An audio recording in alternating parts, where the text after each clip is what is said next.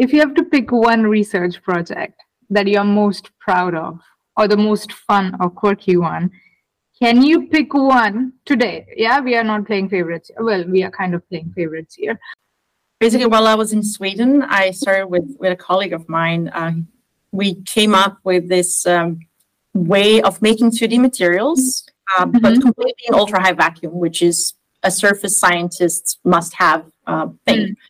So usually when you make 2D materials, people use sticky tape, right? And then we get nicest quality materials, but they're usually very small. And for surface science, that's a problem. We need much larger materials. We need the whole surface to be uniform, nice, clean.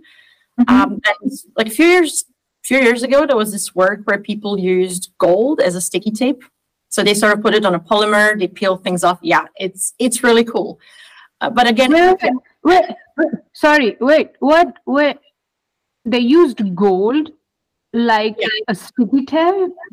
Yeah, they use gold to sort of, you take your layered material, you take gold, and then your layered material peels off on top of your gold. This is in vacuum, right? This is not happening. No, this is in air or a glove box. So it was actually something made for, large flakes for devices, and then they would just remove all of this gold away and so on. And, we do surface science. I do electronic structure. You have like these electrons all flying out. We actually like having gold as a substrate. So what my friend said, like, well, we have gold here, a single crystal of gold. How about we just, make it clean and, do our surface science thing, make clean gold, clean layered crystal, piece them together, and we see what happens. And it was a brilliant summer project. Everybody was on holidays and we were in the lab. Nobody can stop you and tell you it's a terrible idea to take single crystal of gold. And we did it, and it worked from first. And I'm also happy to report no single crystals were harmed in this process. I mean, if they're harmed, I'm happy to take them off your table. I mean, they're not useful anymore, right? The single gold crystals damaged, I must say. I'm taking to take them off your hands so that you can buy new ones and destroy them. Sorry, go on. So we got this fairly large flake of tungsten diselenide. We could do ARPAS measurements, which is, we did regular one, not the fancy versions with microscopic beam.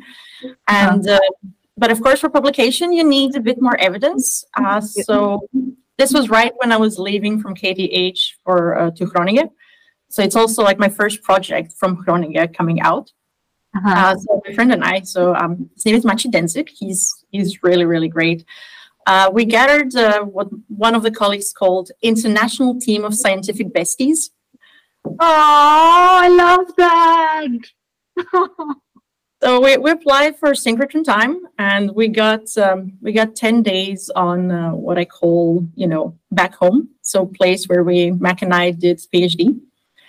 And together with us, we had another colleague from PhD who flew all the way from Canada, and a person who did postdoc who flew from the UK. And we worked with one of our old colleagues there. And in 10 days, we worked like crazy doing this kiss exfoliation on so many different materials. We also tried not only gold, but silver and germanium. And we got a really, really nice publication. But it was a really fun project. It's like, let's just take this super duper fancy crystal of gold, smush things together, see if it works. And then we got to work with our very, very good friends. So it was also like a family reunion. It was really cool.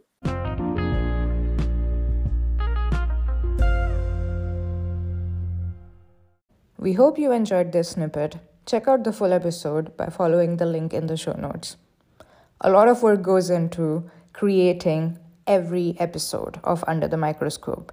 We meticulously look for the best materials and nanoscientists from around the world to feature on Under the Microscope. So do leave us a review and share your favorite episodes with your favorite people. Thank you very much.